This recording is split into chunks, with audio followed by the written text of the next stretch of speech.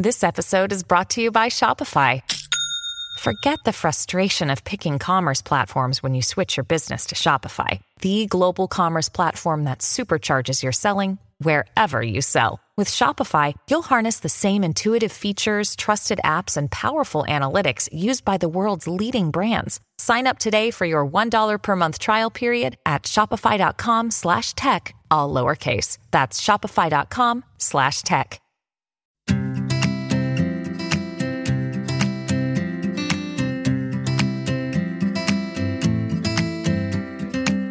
Hi and welcome to the Deliciously Ella podcast with me, Ella Mills. So I am very happy to say that I'm currently on holiday for a week. We have escaped for a week to recharge. We're in Italy and we are celebrating Sky, our daughter's first birthday. She turned 1 yesterday on the 27th and it has been quite an unbelievable year. Didn't really think we'd be celebrating her first birthday in a pandemic, but things happen, or that she'd be expecting a little sister so soon. But we're so happy and enjoying a bit of time away. The other piece of news is that my co-host Matt has officially left the podcast. I promise we are all good still as a couple before anyone asks. He's just been so busy juggling, running a business basically in a pandemic, which, as so many of you know, is a nightmare, really. Everything changes every day and finding time for us both to record became semi-impossible. So we are dividing and conquering and I am solo as our host now. One other piece of good news, though, is that our ultimate vegan chocolate chip cookies, which you might have seen on our social media or on our app, are officially now in the freezers of Tesco and online on Waitrose.com, as well as Planet Organic and Whole Foods in the UK. So hopefully you can try them. Let us know what you think. And our web shop has got so many cool new natural brands up. So we've got our favourite supplements company, Cytoplan, up with the supplements that I take, which is B12, vitamin D and a vegan omega-3. We touched a lot on like creating a balanced vegan diet in another podcast episode. So I'll link that in the show notes below if you're interested as to why I take those ones particularly.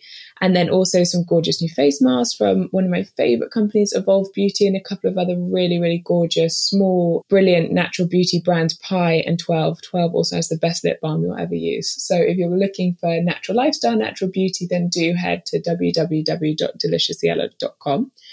And otherwise, we're going to get straight into today's episode, which feels very apt for this time of year, for summer, a time when the media can seem to pile a kind of really crazy undue pressure, especially on women, and really enhance any concerns or worries around body image and the way that we look. So today we're looking at fostering a positive sense of body image and actually really understanding what body image actually means and why it's so hard to create that positive sense with a brilliant guest, Nadia Craddock. Nadia is a body image researcher at the Centre for Appearance Research and has been looking at both how to improve body image at an individual level and at reducing harmful societal appearance pressures at a macro level. She's got a master's in education from Harvard and is just a voice of unbelievable wisdom on what is such a complicated topic.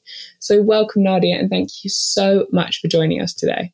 Thank you so much for having me. I'm really pleased to be here. So I'd actually love, I guess, just to set the scene, to start with this poem which you had on your Instagram page, and I hadn't come across it before, but I think it's so poignant. It really resonated with me, and I felt that it was just such a relevant starting point for this conversation. And it's a really brilliant poem called Pretty as a Lie by Nikita Gill. And it reads, "What if I told you the word pretty is a skin-deep 6-letter prison they put you in? They say, if you lost some weight, you'd be so pretty. They say, if your skin was clearer, you'd be so pretty. But what they really mean is, if only you looked like our mass-produced ideal, you'd be so pretty. Let me tell you a secret they do not want you to know. Nothing about you is pretty, nor will it ever be so. You see, pretty is too small and simple a word to capture the exquisitely complex human phenomenon that you are.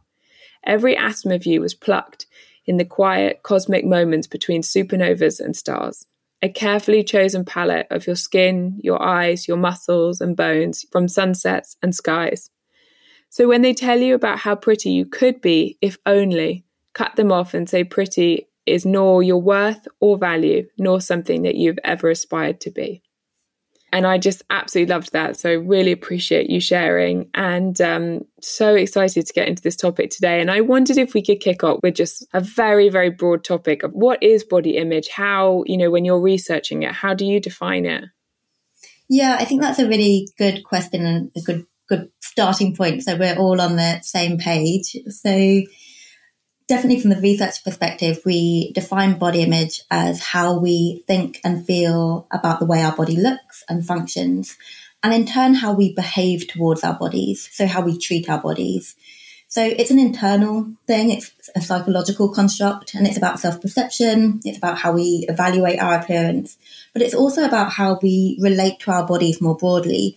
And I really like the word relationship when thinking about body image, because I think it helps us move away from thinking about what we actually look like, because changing your body doesn't necessarily change your body image.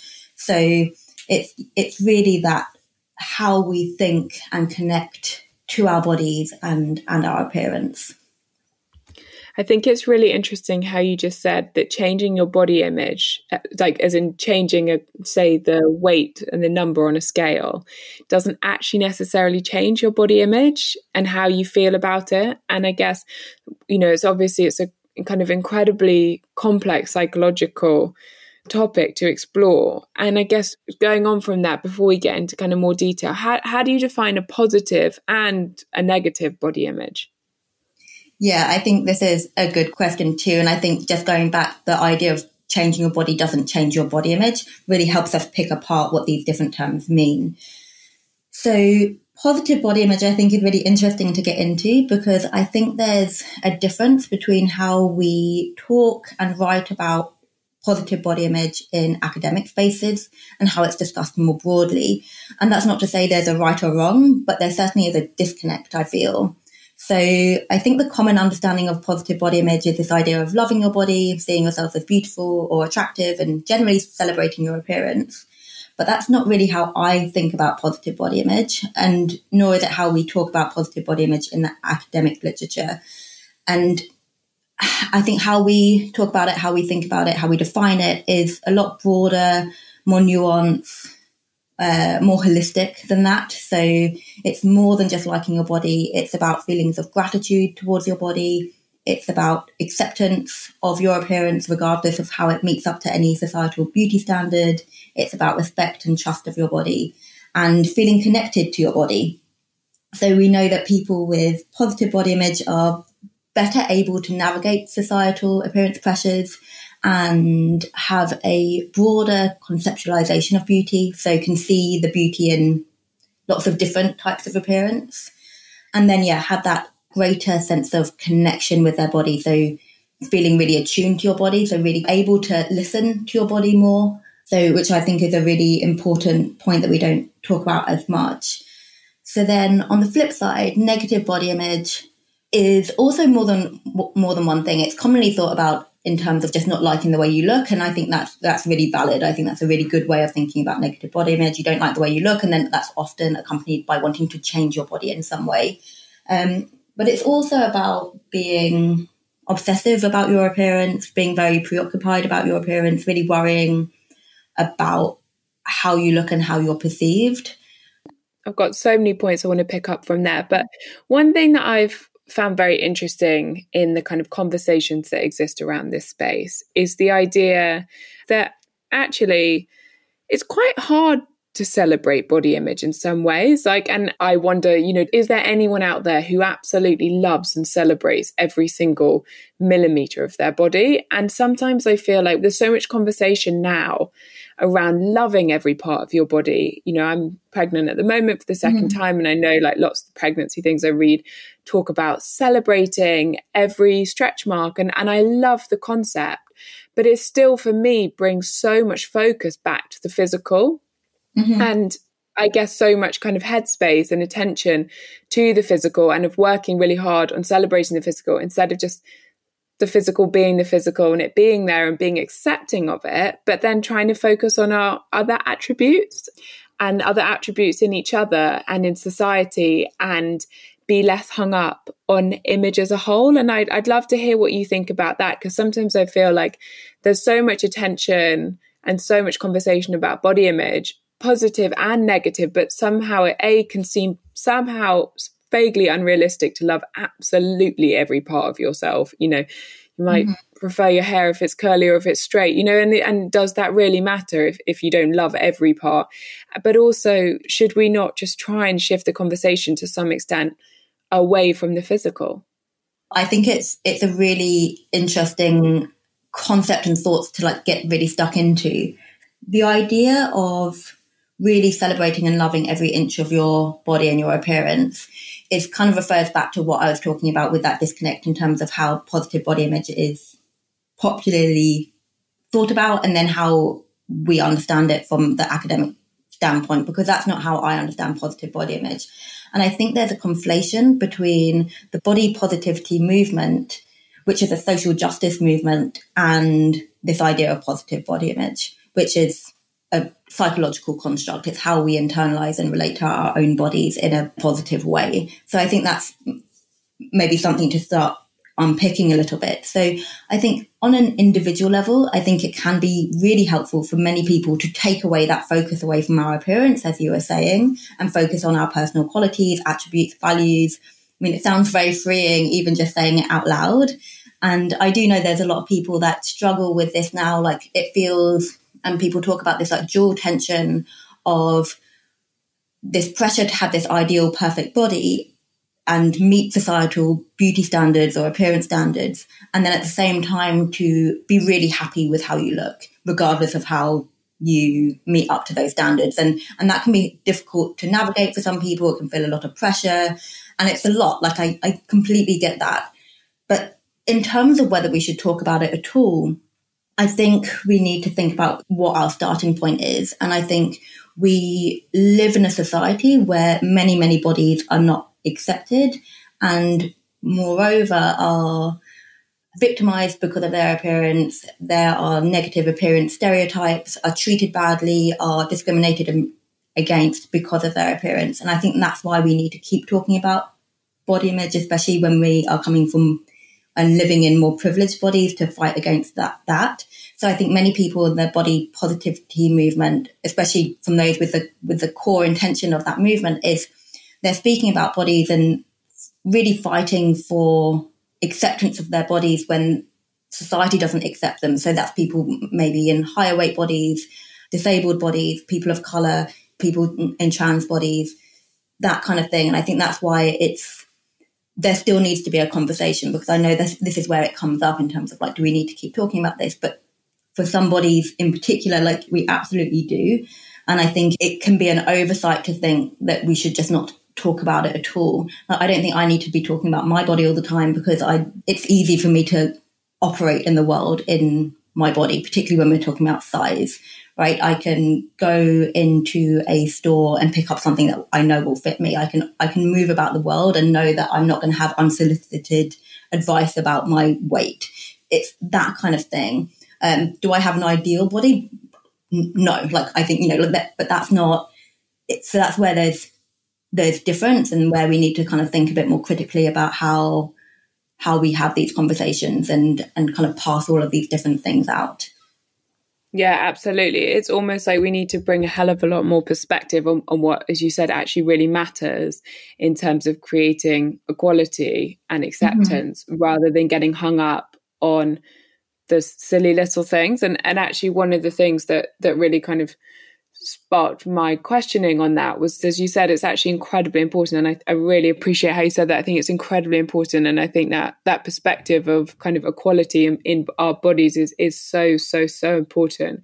But one question I have for you, and I don't know how often this has come up in your research, but I think it's very interesting, is that, this conversation seems to exist more often than not between women and often has a female voice. And what I find so fascinating is that, as you said, you said, do I have an ideal body? And it kind of really struck me. And I was like, but what even is that? Because even if we take what wrongly is possibly an ideal body, which is a kind of, Hollywood A-list celeb, we still, in all our women's magazines, take pictures of them on the beach and put circles around their cellulite. Even when they have a quote unquote perfect body. And it's just, I find that quite fascinating, how we can't it's almost like we can't even accept anything anymore, and that we have this need to constantly, we say, you know, let's create, you know, positive conversation around it, but then at the same time it feels like there's just this kind of ongoing conversation of tearing everyone down, even when, you know, they are performing to what, you know, is wrongly society's standards too often of the time, but that it's so often women consuming that content. And I would say that we're socialized to do so, right? Like that content is everywhere. It's difficult to escape. I think from a very young age, young children know what that perfect ideal body is. I think we can all shut our eyes and have that idea in our heads because it's imprinted, again, from a very young age to look a certain way. And I think that's where, when we're talking about what causes negative body image or body image concerns, why media, advertising, corporate enterprise has such a big role to play and has so much responsibility there, because what we're shown is that there really is just like these very narrow, often unrealistic for most people, ideals, and they're gendered ideals. And so for women, there is this very specific ideal of like thinness, but also femininity. So to be thin, but also to have big breasts and to have smooth skin, and like there's ideals around skin color as well. And I think we have ideals for men too. So that like very muscular but lean aesthetic, like men need to be tall, you know, to fit and conform to those societal appearance standards. So they are like certainly out there. And I think that's why viewing diverse appearance is so powerful, because I think it starts disrupting those ideals. Because I think when those ideals are so narrow, what happens, how we get from that to negative body image is through a couple of processes. So there's the idea of internalization, so buying into these ideals, so buying into the belief that looking and conforming to these ideals is what you should do and what will make you happy and popular and successful.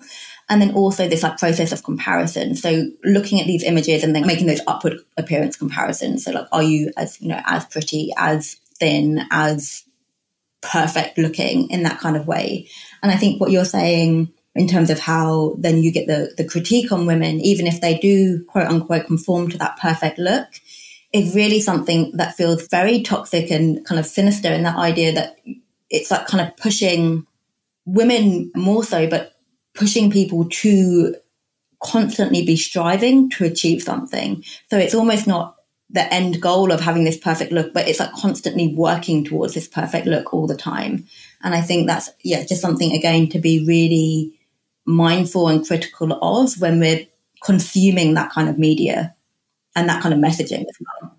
Absolutely. We had a very interesting conversation on the podcast last week with a psychologist on perfectionism. And there's a lot that resonates in what you were just saying there, of this hamster wheel, effectively, where, you know, you just drive yourself insane trying to meet ridiculous standards, which we shouldn't even have in the first place. And that also, as we've seen, are actually technically impossible to meet anyway. Right. But how did these body image views and this way of society of trying to pigeonhole 7 billion people into kind of two idealized forms, you know, where did that come from? When did we become so narrow-minded and so judgmental and so unaccepting? And how do we change that? I mean, that is probably the billion-dollar question that you're spending your career looking at, but just as a starting point. Yeah, in terms of how we got there, I think it's a really complex topic, and I bet there are people out there who could write essays on this and be a lot more articulate than I can. But I think that there have always been ideals of beauty. I think, you know, you can look through history and that there are different ideals. I think now what makes it all feel a lot more pronounced is that we have the media, we have advertising, we have capitalism. Like, you know, we have all of these things that then make it so much more in your face. So like the globalization of media. So if we think about these ideals, we export these ideals to all around the world. And Susie Orbach talks about this in a really great way in terms of how we export ideals from the UK, from the US, to Asia, to Africa, to the Middle East, to all of these countries. So that's why we have this huge market of skin lightening, for example, because we're saying whiteness is what it means to be beautiful. So there's all of these different facets to where these appearance ideals come from. But I also think then we have advertising, and you're selling this idea of aspiration and something that's slightly out of reach. So then you have to keep striving. So I think that's how we've kind of got there. And you see the fluidity of these ideals as well. Like the ideal for women today is slightly different to what it was 20 years ago. Like we talk about the 90s and noughties of like the heroin chic era. And now we have that more Instagram, Kim Kardashian look. So ideals are fluid, but I always think there's something behind that. There's something behind why we're just looking at one particular ideal as opposed to seeing the beauty in many different types of bodies. So then your follow-up question was, what do we do to change that? And again, there are many answers to that, and I don't feel like I have the full answer to it, certainly. But I think what is very encouraging now and in recent years is seeing greater diversity. And I think that's really come from social media, where there is, you can put yourself forward on social media, whatever type of body you have. Democratization of bodies, I think, is a term that is used, and I quite like sometimes from when you think about how social media has kind of pushed brands and the corporate world to think of including more types of bodies in their ad campaigns and movies, etc., TV. So I think that's one way. I think thinking and teaching media literacy is something else that's really powerful. So and part of the work that I do at the Centre for Appearance Research is really looking at designing and evaluating evidence-based body image curriculum. And often a core component of that is critical media literacy. So being able to, when you're consuming media, to identify like what's real and what's not, and what's the purpose of this media? Are people trying to sell me something? Do I need to buy something to achieve this ideal? And like, then who's profiting from this idea? Is it me, or is it the corporation? And like, with the kind of the idea of like diets don't work, but yet we still as a society just buy into it so much. But then we look at this like $1 billion industry that's really built off of a huge failure rate. Like if diets work, we wouldn't need them. Like it's just thinking about that. So critical media literacy is a really important thing. Seeing diverse images is a really important thing. And then I think understanding some of these bigger systemic issues that lead to people feeling like they are not worthy in their bodies. So things like fat phobia, things like racism, like colorism, like ableism, I think are really important to start bringing into these conversations, because I think it helps us paint a picture of why people are treated in a certain way, and then why in turn people respond in a certain way. So I think we can see the promotion of these ideals, but also seeing how different types of bodies are stereotyped, often in a negative way, and then thinking like, how do we push back against that? So it's not an exclusive list, but just some things to start thinking about in terms of how we create change, in terms of how we all start thinking and feeling about the way we look. Yeah, absolutely. I mean, even just on a kind of completely almost ridiculous level, when you start to really think about it, and obviously that's what your work does, the idea that we'd even expect, 7 billion people to look the same in the first place is just so ridiculous. It's like expecting 7 billion people to have the same personality, or like the same foods, or like want the same thing for dinner tonight. Of course they don't. Yeah. But one thing I thought was really interesting there, because it's a topic I'm very interested in, but social media, it often gets such a bad rap, and I don't get me wrong, I think there are some real negatives to it, but I thought it was interesting how you picked up on how actually, for example, in this conversation, it can actually play a really positive role if you play a kind of active role in diversifying your feed and, looking for new things. And as you said, there's a democratization that can happen there, because everyone can have a platform and everyone can share. And I'd love to hear more how you feel about the role of social media in this conversation, because the ability that we have now to compare ourselves to, Victoria's Secret models on an hour by hour basis, I can only imagine can have a negative impact. I know for me, as I said, I'm pregnant and I had a baby last year as well. And I know I've been on and see people who've had a baby and 6 weeks later, they're like in a tiny bikini. And, I was still wearing like adult nappies at that point. And it doesn't always make you feel the best about yourself. And so I think we've all had those experiences of a negative comparison in there, which isn't positive for our body image. But as you said, that there can be positives as well. Yeah, so I think you hit the nail on the head when you said about the comparison piece. Again, it's part of the human condition to compare. I think it's something that you can't beat yourself up too much for making those comparisons. It's something that it's kind of almost innate to do. But I think social media, again, can be that point. And when we look at the research in terms of time spent on social media and then body image outcomes, we typically see that correlational relationship, more time spent on social media, worse body image. And the mechanism in between there is typically that appearance comparison piece. So if you're consuming appearance-based media and you're comparing yourself to that media, that's where you start feeling not so great. And I think that is quite intuitive to rationalize. But again, it's one of those things that we all do. So I think it really depends on what it is you're following. But I would also say, I think social media, it's nuanced. Your relationship with social media depends on who you're following and why you're following certain people and how you interpret what you're following and how you feel before you open the app, right? Like I know if I'm not feeling great in myself, like opening Instagram is probably not the best thing for me to be doing at that point. You kind of know that for yourself. But I also think even if you're following really positive content, I also would be hesitant to say that's the only thing you should do to improve your body image, right? Like I think there are so many other things, and I think there's still that disconnect when you're on an app, when you're on your phone. And actually, if you're thinking about really building a healthy relationship with your body, I think it's like, how do you feel in your body, how you connect to your body? So that's why movement can be really powerful. It's why, just working out ways to feel more connected with your body is powerful. And I think so social media can't always be the answer to everything. And I think we can fall into a trap sometimes because I think we all want shortcuts to things. So I think sometimes when it's like, oh, how do we feel better about our bodies? Let's just follow diverse social media accounts. And I think that's great. I think it's a great thing to do. And I'd encourage everyone to do that. But it's also not the only thing that I would recommend doing. And I'd also be hesitant to say that you should be on your phone for long periods of time because I don't think that that's going to be conducive to feeling really good about your body or good in your body, maybe even a better way of thinking about it.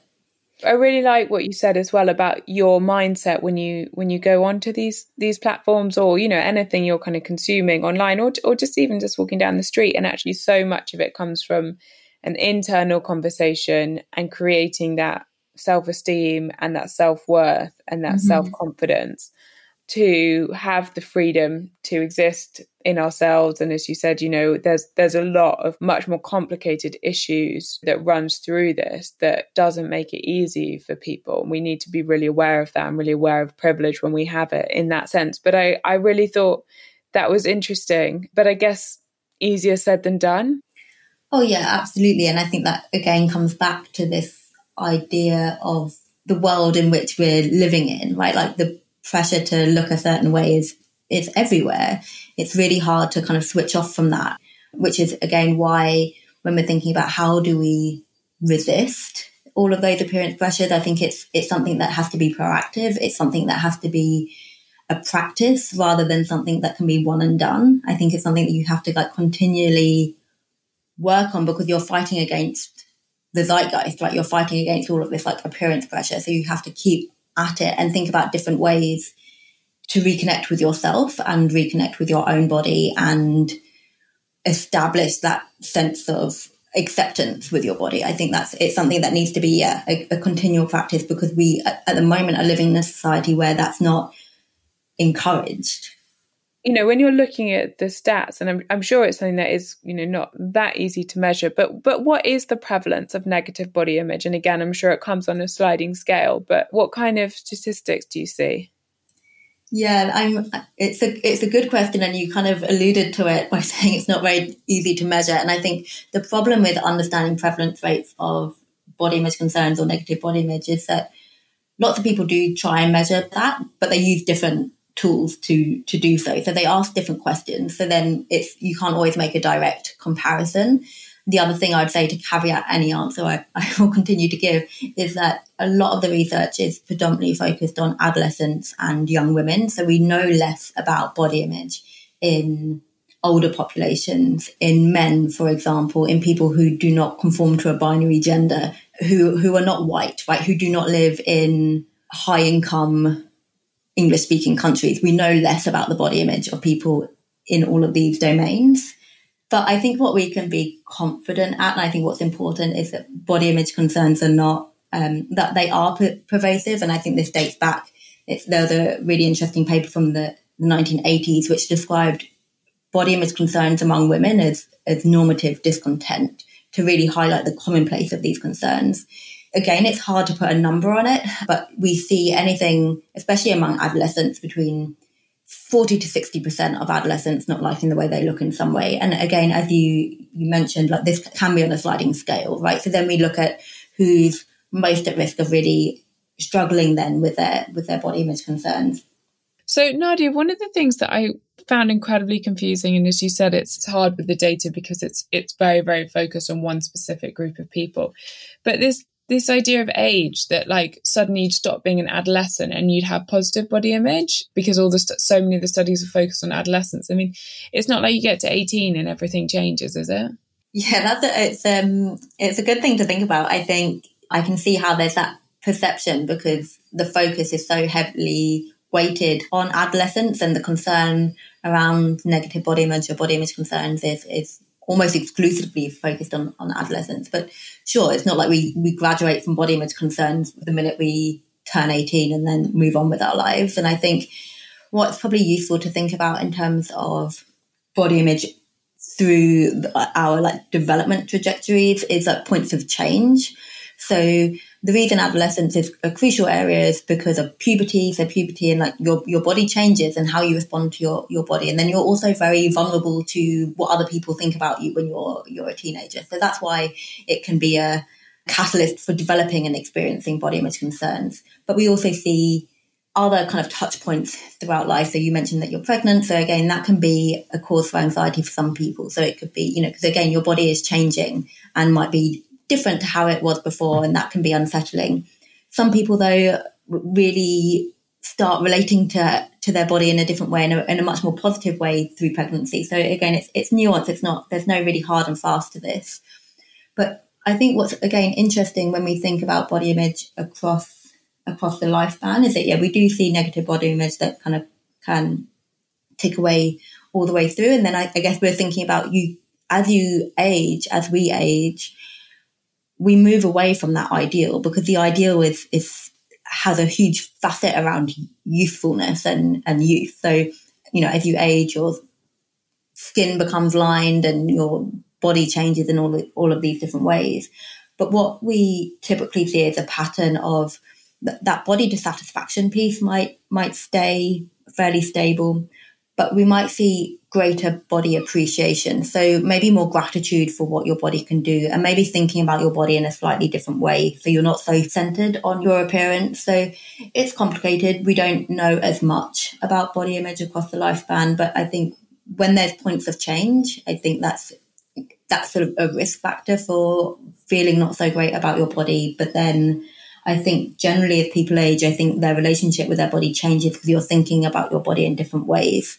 So that's kind of what we see, I think. Yeah, it's almost like you're kind of let out of that prison of youth and everyone kind of obsessing about that young look, and so you can be free. It's interesting what you said about pregnancy. It's a kind of completely fascinating one, because I think nothing could ever give me a greater appreciation of the physical strength of the body and what it's able to do. And like literally after I'd just given birth, I just could not believe that my body had done that and it had grown a person and it had managed to push that person out. I mean, it was just for me, and I was lucky with my birth, but I found it an incredibly empowering experience because it showed me a strength that I didn't realize I necessarily even had. And that was a really amazing thing. But then equally, it's strange when, you can't fit into any of your clothes and the way you're used to kind of presenting yourself, you can't because nothing fits, and it changes every day. And I thought it was, you talked earlier about kind of exercise and yoga and things as ways of connecting to your body and the importance of that. And I've never found that to be more true than during pregnancy. Yoga particularly has been a really important practice for kind of coming back and like checking in and appreciating and feeling grateful for the physical strength rather than anything else. But one of the questions I had for you as well, because I've heard you talking about it before, and I really found it very, very interesting, was on the negative impacts of poor body image. Because I think, off the top of your head, you'd think anxiety, mental health, but actually, I've heard you talk really interestingly about, for example, like performance in schools. It's actually, the issue is, again, it's much more nuanced, but also much wider spectrum of consequences than I probably completely appreciated. Right. It's more far reaching for sure. So, and I think it's interesting in thinking about the consequences of body image, especially through that gendered lens, and it being like, it doesn't really matter. All women don't like the way they look, like big deal. So what? And I wonder if we thought about, and maybe because of that mental health lens as well, that it's like, kind of doesn't really matter in the same way. But what we find from the research, and we've got really good evidence of this now, is poor body image, negative body image predicts all of those mental health things that you mentioned. So we've got the eating disorders and the whole spectrum of eating disorders as well, and disordered eating. So again, thinking about eating disorders on that spectrum. Then things like anxiety, low self-esteem, poor confidence, depressive symptoms. So we have all of those. We also know, and I think this is something that gets overlooked a bit in terms of how we engage in healthy behaviors. Typically, when people have poor body image, they are less likely to engage in things that will to look after their body. So we see people with poor body image, particularly adolescents, are more likely to engage in risky behaviors. So less likely to, for example, use sun cream when they're going out in the sun, less likely to go to the doctor to get smear tests, that kind of thing. And I think that's kind of related to maybe different things going on for different contexts, but the smear test, it's what makes sense to me is that it's about body shame and feeling, embarrassed and not wanting to go. But I think the health behaviors is really interesting because I think there's this perception that it's like, if you hate you can hate your body into a better body, but we don't see the evidence of that. And we see that actually it's the reverse. So we see that people with a negative body image are less likely to eat 5 fruit and vegetables a day. They're less likely to have a healthy relationship to exercise and movement. So I think that's really important to start thinking about. Less likely to engage in things like intuitive eating. And then to your point about thinking about beyond mental health, physical health even, is how negative body image compromises and impairs other aspects of your life. So it influences how you show up in the world, how you engage with others. And I think it's how all of these interact as well. So if you've got negative body image and then low self-esteem that comes as a consequence to that, how are you going to show up in the classroom? How are you going to put your hand up in class? How are you going to present at that job interview? And I think we really want to start digging into that research more to see actually what are all the ways, what's the cost on society even on having so many people affected by negative body image. So yeah, it really is. You've got the health outcomes, but also you have the life outcomes too, which I think are really important and not spoken about as much. One thing you mentioned there was intuitive eating, and it is something that we have touched on in the podcast before. And I wondered if you could share a bit more on your thoughts on that and whether you feel like it's a helpful concept when it comes to our body image. Probably to caveat this answer, I'm not an expert on intuitive eating, but I think just if we think about it in terms of like a freer relationship to food, I think we know very clearly that dieting and restricting our food intake is a predictive factor for negative body image, and equally negative body image impacts how we relate to food. And that can be in terms of overeating, undereating. It's kind of the disordered spectrum of eating. So the two can go hand in hand. I know within the 10 principles of intuitive eating, having that better relationship with your body is an important piece within those 10 principles. And I think probably the practice of it maybe might help you think about your body in a different in a different way, because I think it's centered on feeling very connected and in tune to your body and what your body wants and needs and feels satisfied. And I think because it's got that gentle focus, I think it can help build things like body acceptance, body trust, the self-care element for with your body. And I think there's a correlation or relationship between the two. And I think people are trying to start working out, how do these things work together? But we definitely see that pattern with people who have got a better body image, have that better relationship with food. I've got about 100 more questions. I could keep you here for years, but I promise I won't. I've got 2 final questions before wrap-up question. The first is, and I'm probably just becoming increasingly aware of this, both obviously as, my role in Delicious Yella and talking to a wide number of people, especially our audience is almost all female, but also as a mum now of a daughter and another daughter to be, of, the kind of childhood settings of this and that sense of self-worth. And I don't know if it's anything that, you've come across or anything interesting that you've read or researched in this area of how we kind of start to facilitate that positive sense, because I can only imagine if you start with that early in your life, it has very positive impacts going forward, and whether there's anything there in kind of changing childhood settings in some way to create that belief in yourself, in your body, in your worth? Yeah, I think it's a really important question. I think that there are a couple of things that immediately spring to mind. And I think it's really about creating a culture of acceptance. And referring back to the idea of what we were talking about earlier in terms of diversifying our social media feeds, that kind of thing. But we can do that with the content that we present to children, right? We can look at the books that we're giving, the movies that we're showing, the TV programs, whatever content we're giving our kids to consume. And to put, I don't have kids, but, just thinking about this conceptually, it's like, actually, if we show and promote acceptance in that way, and that lots of different types of people can be protagonists in their own story and because I think we have these like very singular narratives. We have these stereotypes that we see in children's books in Disney, for example. Like look at all the Disney princesses, and so actually let's see if we can disrupt that from a very young age, because children are like sponges. So I think again it's like kind of like laying the foundations of acceptance of lots of different types of appearance and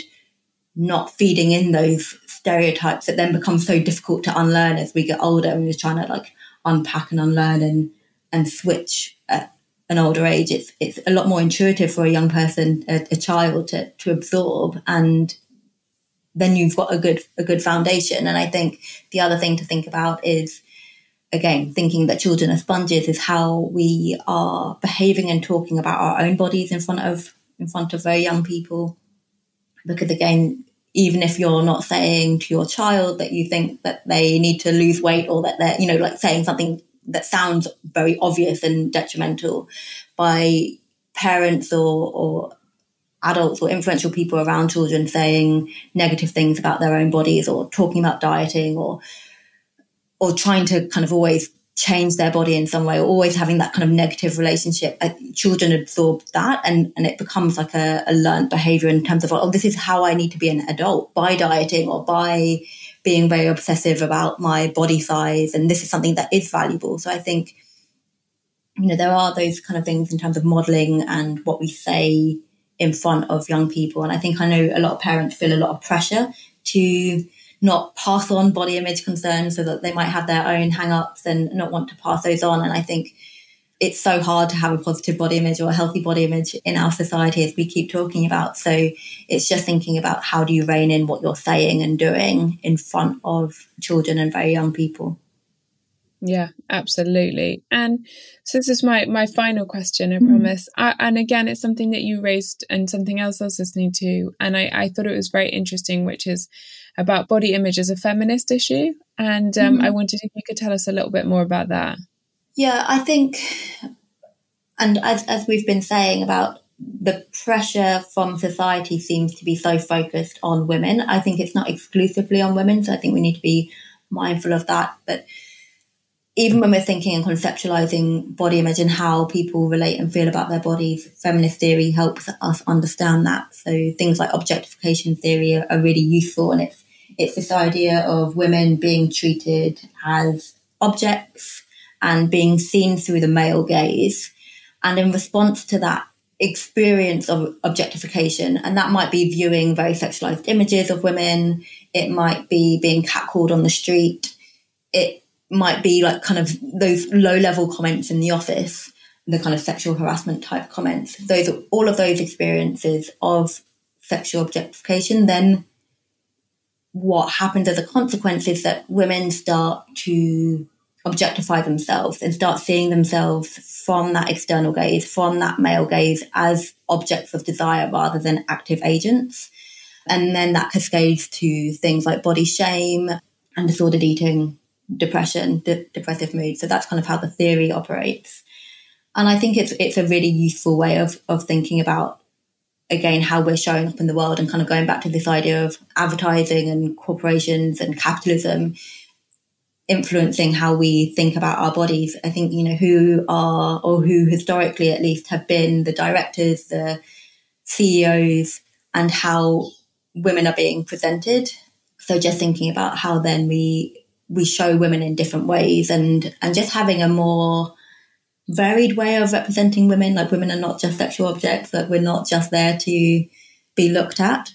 So having, just thinking about women in more dynamic ways and as active participants in society in the same way men are. And I think, again, we need to kind of broaden out and thinking about people of all genders as well. But I think that can be another kind of layer in terms of understanding how we think about body image and why women typically are disproportionately affected by body image concerns in comparison to men. Yeah, it's so well put. And I think, to wrap up, I love what you said about being an active agent in, making a change, and the importance, again, going back to what we were saying earlier, of building our own self-confidence and our own self-worth to make the job of having positive body image in a society that doesn't make it that bit easier.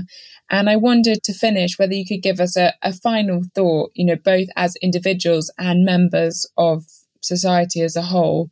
What's the one thing you'd say, be mindful of, think about, in order to make a change, both in how we feel in ourselves, but also how do we make it an easier place for absolutely everybody to exist? Oh, wow. Big last question. So I think it's being very aware of the systemic body-based depression. So really understanding fat phobia, really understanding things like racism, colorism, because I think these ableism, transphobia, etc., because I think until we live in a society where people of all bodies are at least accepted in society, we're never going to get to a point where we all can feel at peace in our bodies. So I think, and I can speak from my own experience. For me, understanding weight stigma has really helped me understand how I think about my own weight, for example. So I think it's having that much broader picture of how society treats bodies and then pushing back against that in a much bigger way and thinking about this as a much bigger issue than just you.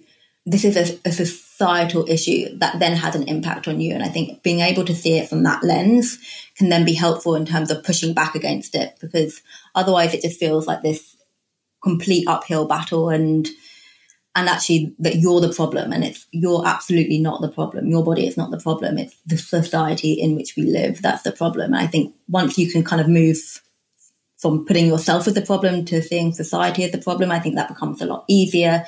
And then from seeing all of these different types of body-based depressions, again, helps you see what all of these problems are over and beyond just these societal beauty ideals that get perpetuated and promoted through industry. Yeah, so perspective is key. And are there any resources you'd recommend for furthering that learning for everyone? Yeah, I mean, I think there's again, this is where social media can come in. There's lots of people doing great education on social media. There's an account, when we're talking about weight stigma, for example, there's an account called Your Fat Friend. I think it's like YR instead of your spelled out, which is a really useful resource. But yeah, let me send you a list off the top of my head. There's so many, it becomes overwhelming to think which is the best ones to pick out. Perfect. Well, I'll put all those details and obviously Nadia's details as well in the show notes below for everyone, because I have a feeling that you will have, in the best way possible, opened a can of worms on how much learning there is here, both on perspective, in our own privilege and looking at the issue as a kind of wider thing and everything in between. So Nadia, thank you so much for your time today. It's been absolutely fascinating. I, don't like to do favoritism, but it definitely has been one of my favorite episodes of the podcast so far. So really, really, really appreciate your time, and have a lovely, lovely day, everyone. If you have enjoyed the episode, please do share it, review it. It makes all the difference. And Nadia, thank you so much again for your time. Thank you so much. It's been an absolute pleasure.